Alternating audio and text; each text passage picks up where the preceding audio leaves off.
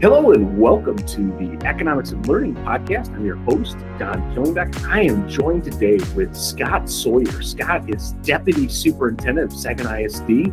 Very excited to have him on the podcast today.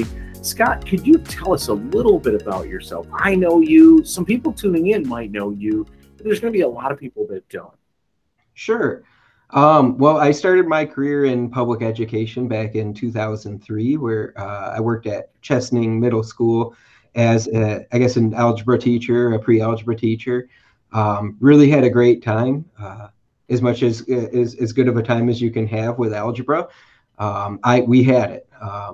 Around 2006, I transitioned at Chesaning and I became their director of finance to work in their business office. And then in 2010, I moved to Birch Run School District, where I was also their finance director. And while I was at Birch Run, I attended law school at Western Michigan University. And upon graduation and licensure, I decided what's the best way to make my experience live together as a teacher, as a business manager, as a lawyer. And around that time, I think within a year graduating law school, the HR director job opened up at Saginaw Intermediate School District. So I started here in 2015. About a year and a half ago, I also took over the role of finance director. So it kind of straddled both the finance and HR departments. And, most recently my title was changed to deputy superintendent. So I kind of have a broad stroke experience in public education. So going backwards, you're an algebra teacher, math teacher. You were a business director in a K-12 for, it sounds like about 10 years. Yeah, close to 10 years. Two different districts. So classroom teacher, central office. Then you jump to the ISD, you're working in HR there for a number of years. And then you kind of straddle both roles. You get the business office and the HR. And so this podcast is about the economics of learning. And when we think about school budgets, is there a marriage between HR and the business office, or how does that work? How did it work when you weren't in charge of both? How does it work now? Yeah. Dr. Killingbeck, of course, you're at a small local, just as my experience was for that decade, and you wear multiple hats. So you have to find ways to make things live together. So while I was at Birch Run and Chesaning, even though my title was director of finance, I definitely had my hands full with the HR side as well, whether it was onboarding new employees or negotiating. And so it seemed to be a good marriage here at the ISD, even at, I guess, a larger organization. It seems to work very well. I think the primary relationship between the two is that 70 to 80% of a local school district or an ISD's budget is tied up in its human resources, its teachers, its administrators, its support staff, and so on. There's so much that goes into managing such a large staff or such a large percentage of your budget being staff. You can take a simple process like collective bargaining, the process of negotiating with the unions. It's a big HR function. There's a lot of rules, as far as bargaining, but those contracts are ultimately going to dictate 70 to 80% of the budget. So finance, whether it's me in a single role of HR and finance, or whether your HR and finance are separate, they both have to be a part of that table. When you think about a multi-year collective bargaining agreement, you're talking about a single contract that might cover tens of millions of dollars of expenses, of taxpayer dollars over a 3-year period. That's huge. And aside from that, just thinking about the cost of hiring people, if you hire a poor employee, it's impacting the budget. It's going to cost you money, whether you're talking about efficiency or the cost of eliminating a position. But additionally, that directly is impacting kids. So having good hiring practices is so important. That's why so many superintendents have developed really good skills, not just to handle the budget, but also to handle the human element. That's a very, very good answer. I really appreciate you kind of explaining the marriage between business and HR and how they work. It's always a delicate dance between those two. Now, I assume that since you're over both, it's a little bit easier dance because you're able to, you're able to talk and have that inner dialogue yourself. Because what I see sometimes watching larger organizations is the HR department's like, can you imagine what we could do if we had X, Y, and Z?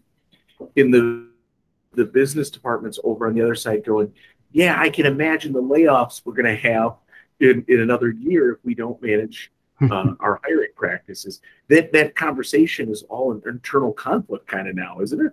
Yeah, what's nice about being in charge of both departments is we can have joint meetings and get everybody in a room and kind of talk some of those issues through, so that one side sees what the other side's doing and vice versa. I mean, there's other obvious connections such as how payroll functions, and payroll really is a split function between human resources and the finance office. But just having us together so we can have, whether I'm having it internally or whether we're having it out loud as a group, to really talk about what do we need to properly staff and what are the costs of doing that. Fantastic. So, Scott, in what ways is K-12 schools like a business? When you think about K-12 and you think about whether it be intermediate school districts or LEAs, local education associations, how do you see them as a business? Yeah, I think there's a fair amount of commonality between us and, say, private sector business, a factory or something along those lines. We all have business costs, and sometimes that goes unseen because we get used to the community element that a school district is, and we look at it as this kind of community or public service. But I mean, we have all the normal costs of a business. We have staffing costs, benefit costs, supplies. Those are the things that people are used to seeing. But I mean, we also have buildings. We have capital outlay expenditures. We have transportation costs.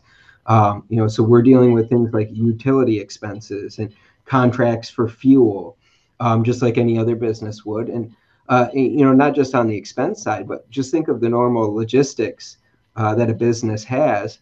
Routing buses, doing those transportation routes, measuring input and output data has become a huge field in public education over the last 15 years. Just how are we measuring what we're doing? So I think there's a lot of commonality that between a business and a school. A lot of folks don't see it because I think superintendents and business officials and other central office folk do a good job of trying to keep that out of the classroom. But these are the things that make up a superintendent's day, transportation routes, the data, and cost for building.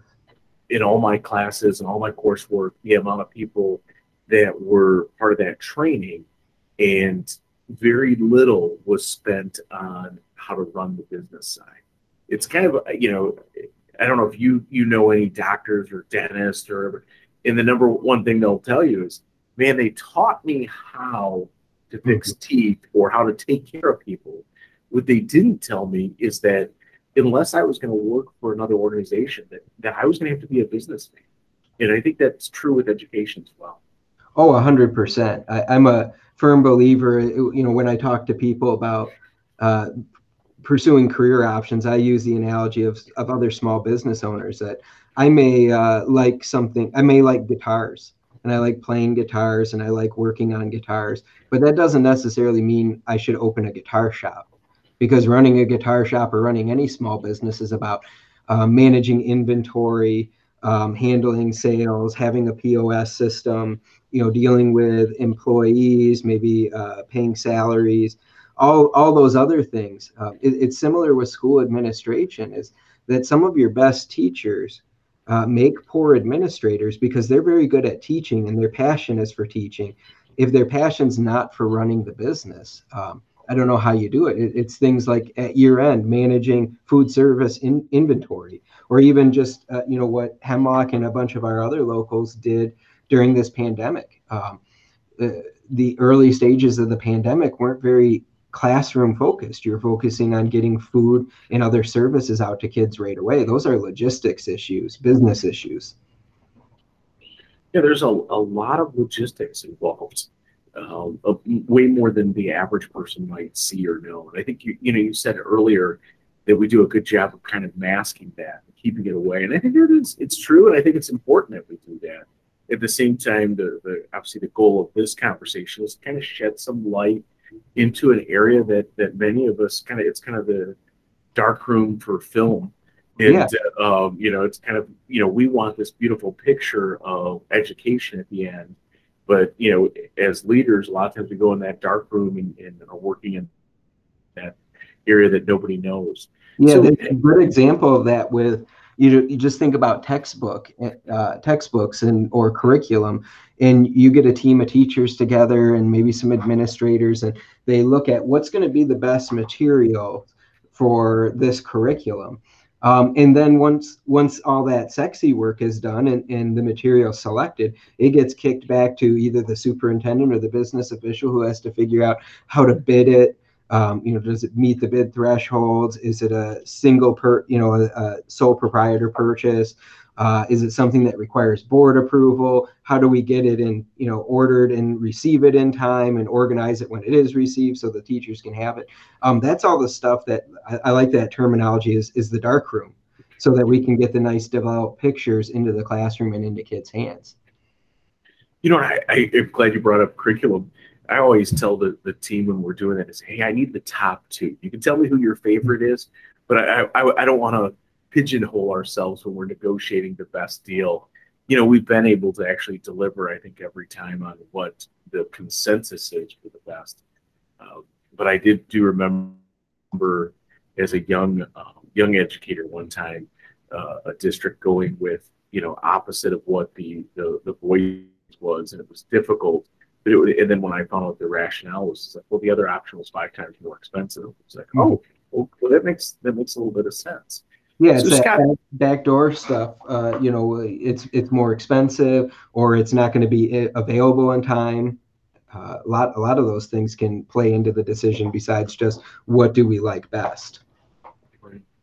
So, Scott, in what ways do you say, hey, schools are not like a business? Oh, that's a different question altogether. Right. I think the most obvious way is we're not producing a product. We're educating kids, and there's a huge difference between, you think about the traditional factory and the line that's putting out a product based on a spec. Here, the kids that come to us are different from each one's very unique. And there's no one size fits all solution. And it's not like those businesses where, okay, well, we can have a defective product and, or a defective item and move on. These aren't widgets. They're kids. They're people's children. It impacts how we approach everything. If a cost increase for us, like say the state pension tax increases, we can't just increase the cost of our finished good like, maybe a GM could. They can just adjust their price. It's not even like a service. I don't even think you can compare it to the medical field. This is a long-term engagement. We're dealing with kids for 13 years in the K-12 environment, and sometimes longer when we're talking about special ed or more creative programs with early college. We're dealing with kids for 13 years. And it's not just, you go to see a doctor for an annual checkup or when something's wrong. We see them all day long, every day, all school year. So 7 hours a day with kids for 190 days a year for 13 years. There's no other business that does what we do. It requires a lot of trust and relationship building between staff and students, but also between staff and parents. There just really is no business that does what teachers do. I always say that education is a relationship business. Mm-hmm. It's all about relationships and your ability to connect with others and, to work in craft that relationship in a way that's professional, yet productive. At the end of the day, though, Scott, I disagree a little bit. We are, we're providing a service, but one of the things that that, and maybe this is simplistic, but I think that the taxpayers are paying so much money Mm-hmm. for schools to educate, and so we have this money coming in, and at the end of the day, I feel like our product that we're growing is human capital, Mm-hmm. and that the kind of the league and the lag measure, the lead measure is that we're growing human capital. We want to see kids grow, and then the lag is at the end of the day, we want our gross national product to go up. I mean, that's at a very major scale, and you wonder, some of the things that we're doing. We're in a little bit different situation in the sense that when there was the pandemic and we were shut down, we were educating kids on that Monday. And Mm-hmm. what we've seen is some of our lag measures like NWA or SAT scores and things like that we can actually get a handle on. We're very excited to see the outcomes that we were able to produce, knowing that it was a different learning environment. Now, I don't think anything replaces face to face, but we were able to still produce some really good results for kids and able to grow. Yeah, So teachers were really tasked with sort of, I guess, if we look at the manufacturing model, they were kind of building the plane while it was in the air this last spring. Um, that's what I think really makes education unique is, yeah, we are trying to have a product at the end. And yes, there are measurement tools, but it's not as simple as somebody designs the product and you have some engineer put some really good plans together and then you hand it off to workers to reproduce that over and over and over. Our input with these kids is different every day. And just imagine a teacher with 30 kids, each one of them different, trying to do differentiated instruction. I just don't think there's a private sector comparison. no, that's interesting because the raw material that we get is all different. Mm-hmm. And I think that when you're dealing with the highest quality raw material, almost anybody can do a really good job. But when you're dealing with some really at-risk, tough situations, and we're tasked with really changing the future, molding the future of some of these families, these kids, and we know the number one impactor, the number one factor in their future success is going to come down to education. It's just so mission critical, Mm-hmm. mission critical. So, Scott, we talked a little bit. We actually opened up with this kind of question and dialogue, but can you walk us through what is the relationship? You had mentioned some percentages on human resources to our budgets, but what is the relationship between HR and business? Yeah, I think they're invariably tied together in our business. And in the business of educating kids, it means we're in the business of providing teachers, right? We're in the business of providing safe learning environments, clean learning environments. So that's all staff driven. I think the figure I shared was 70 to 80% of the district's overall budget is going to be tied up into people. And I don't think there's any other business that's quite like that. When I was in high school and college, my job was managing a local McDonald's in Hastings, Michigan. And their labor cost at McDonald's, which considers itself a service, was 25% of sales for the day. That was the target between 25 and 28%. We're at 70 to 80% in our field, which means the whole budget is tied into our human capital and our staffing essentially. So, I mean, aside from processes, there's plenty of processes that marry together because you just think about the process from start to finish with paying a teacher is their salary is set by a collective bargaining agreement, which is bargained by the human resources department, and their placement on that salary schedule, whether it's based on education or years of experience, is something handled by HR. But then that flows right into the payroll system, and by the time a paycheck kicks out, that payroll is expensed to the appropriate account numbers so that it matches the statewide accounting system. So, I mean, there's just a single example of how things marry together. You can do the same with any of the employee benefits and meeting the Affordable Care Act requirements and how one foot of that is in HR and one foot of that is in finance. Yeah. When you think about, schools, HR, business, all those kind of things, what are some of the things that has happened? Your career, you're almost 20 years in. What are some of the things that you go, man, these were really good innovations that have occurred in the last 20 years in education? Oh, yeah, sure. I think there's a lot of people even just around the county.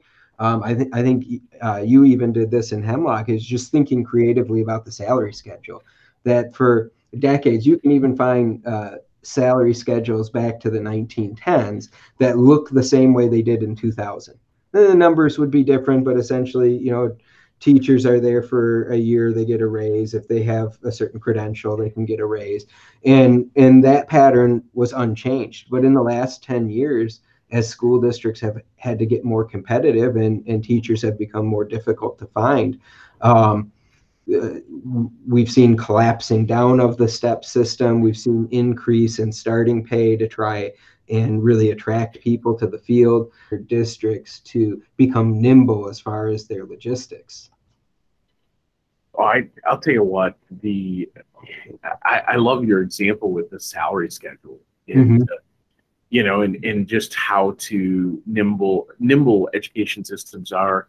A lot of times we get a black eye in the public for being less than fast or swift, and I have to disagree. I think that education systems are very swift and very capable of handling change, and we've been throwing out a number of changes.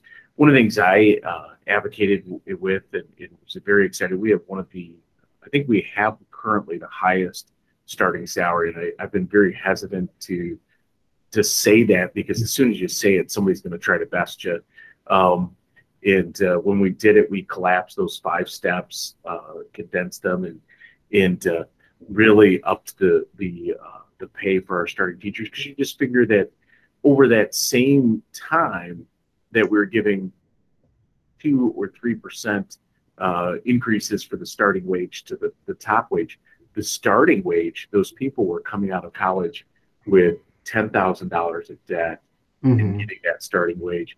Now it's $20, $30, $40, $50,000 worth of debt. And when your choice is to go into education, you're not going to get rich. No matter what job you have in our field, there even nationally, there's only a few jobs that are really that pay super, super well.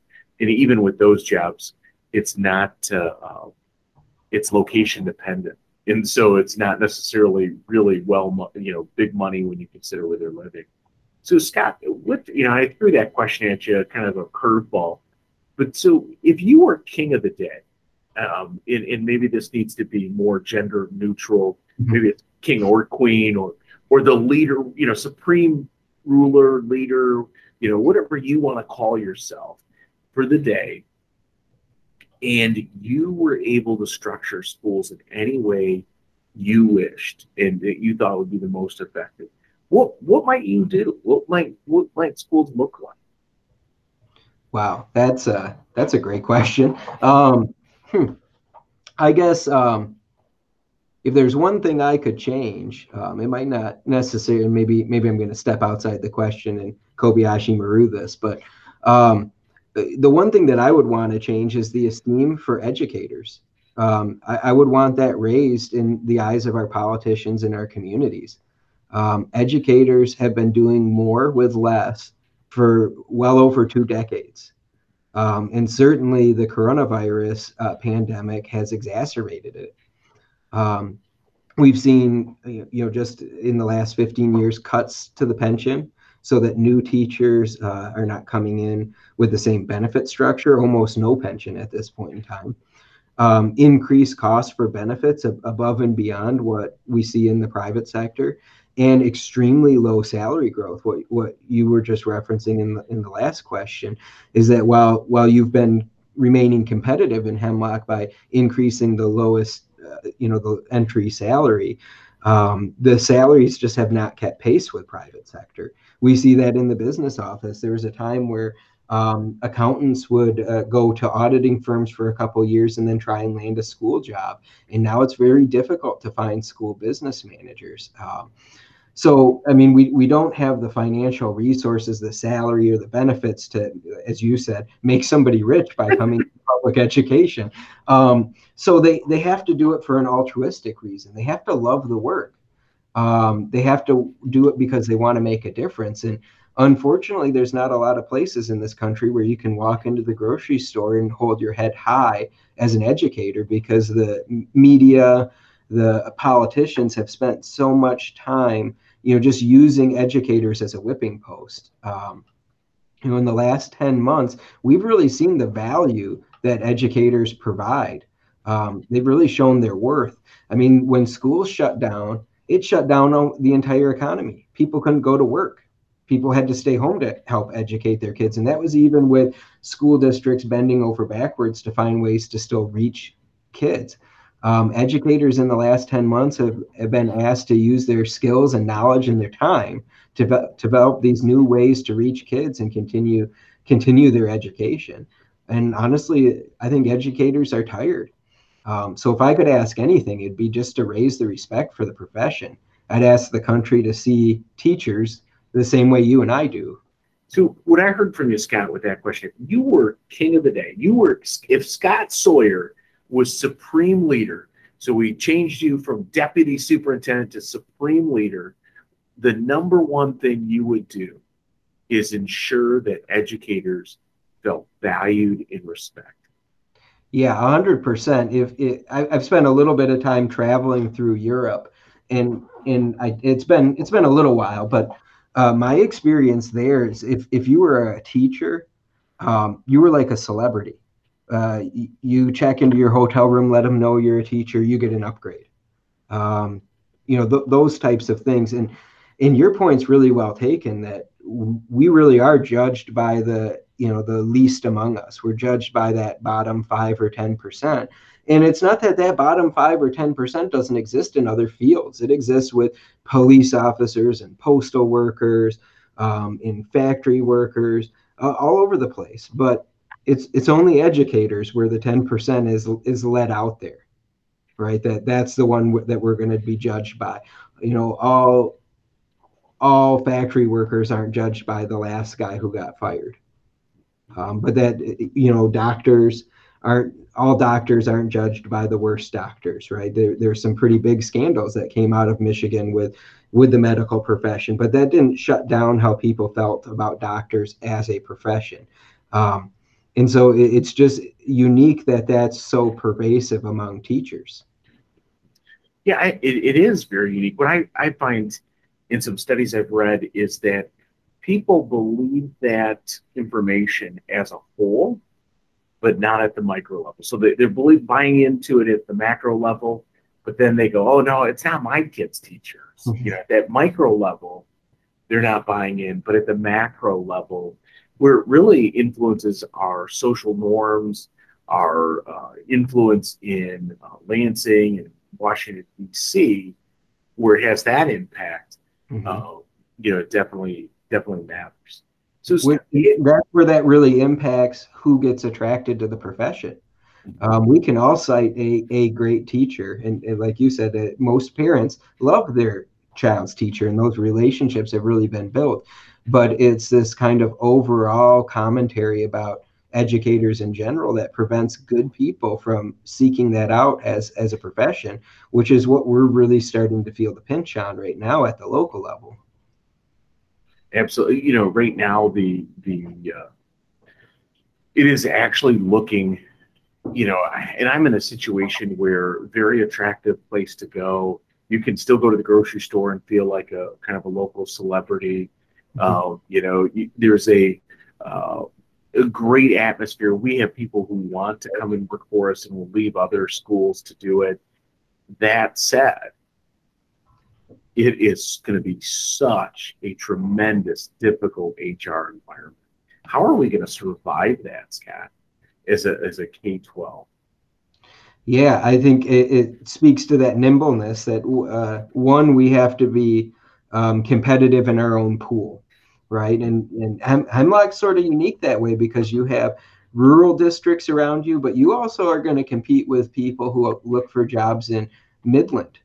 Um, so it's finding ways to be creative, whether it's with the salary schedule, um, or with other benefits offerings. But additionally, it's just attracting people into the field, or finding more unique ways. We tend to become more restrictive when there's a huge supply of teachers, and so it was you had to go through regular bachelor's degree program in order to get a teaching certificate. And now what we can see is maybe people who are retiring out of other professions going back and going through an abbreviated program. They already have the knowledge base, and now they just need the pedagogy or the skill set. And I think we're just going to have to, as a state, as a county, and as local districts, become more flexible and less rigid in our rules as to how do we find the best and brightest to be teachers, and how do we get them credentialed to do so. Saginaw Valley began a program, the ACR program at SVSU, to try and mainstream some other professionals that already have a knowledge base, already have a degree, and get them into a classroom a little bit faster. And we all know there's pros and cons with that. But I think, as we've been talking at our field is in HR, we have to take who comes to us and figure out how to make them better. And that's a changed mindset from 15 or 20 years ago, where it was just, I want a great teacher. I'm going to stick them in a classroom, and they're going to be a great teacher. These, whether it's a generational difference as we're transitioning from, millennials to Zoomers, these people want more support, and we're going to have to find ways of giving it to them. And that's going to be leaning on our administrators and our building principals more. What I or people older than me would suggest is, these folks need to be spoon fed. They don't. It's not spoon feeding. It's just a difference in how people are entering the workforce and really what they're looking to get out of the job. And if people want more support, more mentoring, then that's also where we're going to have to adapt and provide that. It's interesting too is I don't think that this next generation intends to be in the field for 30, 40 years. Right. That's a fair, I know for our generation, with the retirement system and everything else, you kind of were like, okay, hey, this is maybe a financial sacrifice to be in the field of education, but there's a lot of other perks, security, good health benefits, you're not going to have to work on Christmas Day. I mean, that's it. You're not going to have to work on some of the holidays that are, allow you to have a family structure and stuff like that. But what's happened over the last 10 to 20 years in education with, and I'm going to be maybe the odd man out sometimes on this, some of this stuff has been a good thing, and I think it's just the way educational leaders and school systems, boards of education have dealt with it. But some of the stuff has been good. I mean, it's challenged us to be very service-driven, very to look at our model and to meet the needs of our families and our students. But I don't think that educators are going to stay in the field for 40 years. And I don't think that's practical because people are just not staying for one company anymore for longer than maybe 5-7 years. Do you think that's true as we move forward, that we're going to be seeing a lot more changeover in classrooms? Oh yeah, 100. I agree with you completely, and I think I would be odd man out with you on some of those legislative changes that came in the last decade have been great because we as administrators have a lot more tools to ensure that we have qualified, passionate teachers in the classroom. Whereas our forefathers in administration didn't have nearly as many tools. If somebody wanted to do a poor job, they could continue to do a poor job. We now have accountability measures. I love it. And I agree. I think the benefit structure with education has been changed such that people won't be able to stay in it for 30 or 40 years. I think what we ought to be doing is attracting some of the best and brightest right out of school. We can keep them for 5 or 10 years, and then they're going to move on to other passions. And it's just a little bit of that change in dynamic with the concept of strategic planning that came out of the late 80s, in the idea that maybe labor is more fluid than we expected, and there's been some I guess expectation change on the labor side, where they've said, it's no longer about getting out of school, getting a job, and retiring from that job, because in the private sector, that's darn near impossible. So I think, we're suffering, if you want to use the word suffering, from that shift in mindset, and we're going to have to adapt to it as well. Absolutely. So, Scott, any parting words for our listening audience? Sure. I just think, educators in general need to also hold themselves out as positively as possible, to talk about the great things there are in education. There's nobody who can market us better than ourselves. And for those of you who are listening, thinking about school administration, whether it be a principal or school finance or superintendency, just don't underestimate the role that human resources and finance play into the job. That often we shortchange ourselves by thinking, I'm going to be a strong instructional leader for my staff, and that's a huge part. That's so important. But you have to have passion for this other side, because it's going to take up a good chunk of your day. Test scores can be very important, and what we do with our kids can be very important. But when you read the headlines, people are losing their jobs over HR and financial issues. So this has to be a strong suit. And for anybody who's considering administration, I'd highly recommend they look at a business office job.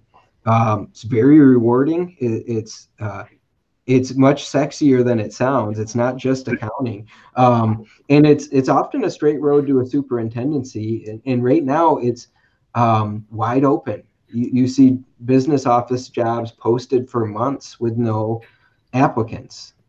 So I'm a strong proponent of, you can take an accountant and teach them schools, and that was the traditional model, but you can take a school person and teach them accounting as well. It truly is not rocket science.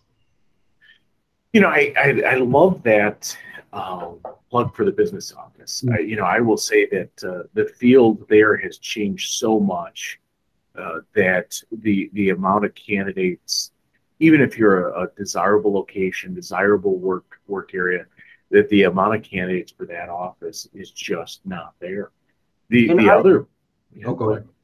other piece, though, too, is when it is there. So when you do have candidates that say, you know what, I think I like that. When you talk to them, sometimes they have this fallacy that, it's like, well, I was just going to love working in school, summer's off. And you kind of just, it's like, you don't understand, do you? And they're like, what do you mean? And it's like, actually, the busiest time of the year for central office, business office, is likely not to be the school year. It's actually probably going to be as we butt up against June 30th, the school year's, fiscal end, when we're doing all of, you got to do prep for an audit, you're doing 2 different budgets, you're doing hiring and preparing for next year. You've got a ton of state reporting. And so it's just the opposite of what people expect. Oh, yeah. You got to love traveling in February to get your vacations in if you want to do this. But I agree. The accounting field is not transitioning directly into schools the way it was. And I think this is another area to reimagine. You think about a building, a high school with 30 teachers in it, only one of them can become a principal, because you're only going to have one principal in that building. But somebody needs to become the business manager. And having done this years ago, transitioned out of the classroom into the director of finance role, it was a lot of work. It was a lot of learning. It required a lot of trust and a lot of communication while you learn. But if you're willing to put in that effort, I'd say my classroom experience is what's benefited me most in these roles, whether it's HR or finances. I understand, I like to think I do, a little bit of what it takes. And just like I don't know that a superintendent can truly run a district if they haven't spent classroom time in. I think that's a big bonus for anybody who wants to enter the business office, and any teacher out there who doesn't mind working with numbers. I hope that they consider this as a viable career option. It's very rewarding. And probably puts you at the decision-making table more often than a principalship would. I would agree with you there. I mean, definitely, rewarding, type of thing. When you transition, I do think that I don't want to underwhelm people with the idea that you can go from teaching algebra on Monday to being the business director on Tuesday. And I think that often, I will say I'm a former economics teacher and very business minded, former union leader, and so it would be easy to throw darts at the business manager. They don't know what they're talking about. They don't know this, and I think that it is not rocket science, but it is a lot of it to go from algebra, one to being the director of business, that you had to do a lot of work. Oh yeah, you spend your whole first year and maybe time after that not knowing what you're doing. And what's nice is you have organizations out there like MSBO who partner with folks. I've mentored a few. I had a great mentor with Rhonda Troschel out at Ogadalsi. She's retired now, but I wouldn't have survived if not for her. And I've done my best to pass that along. I've seen technology individuals transition into the business office and supported them through that. You definitely have to rely on other people, and you definitely have to be strong in other areas while you're developing the area in the accounting side. It's a real challenge, but it can be time well spent with rewarding payoff. Well, hey, thank you so much, Scott.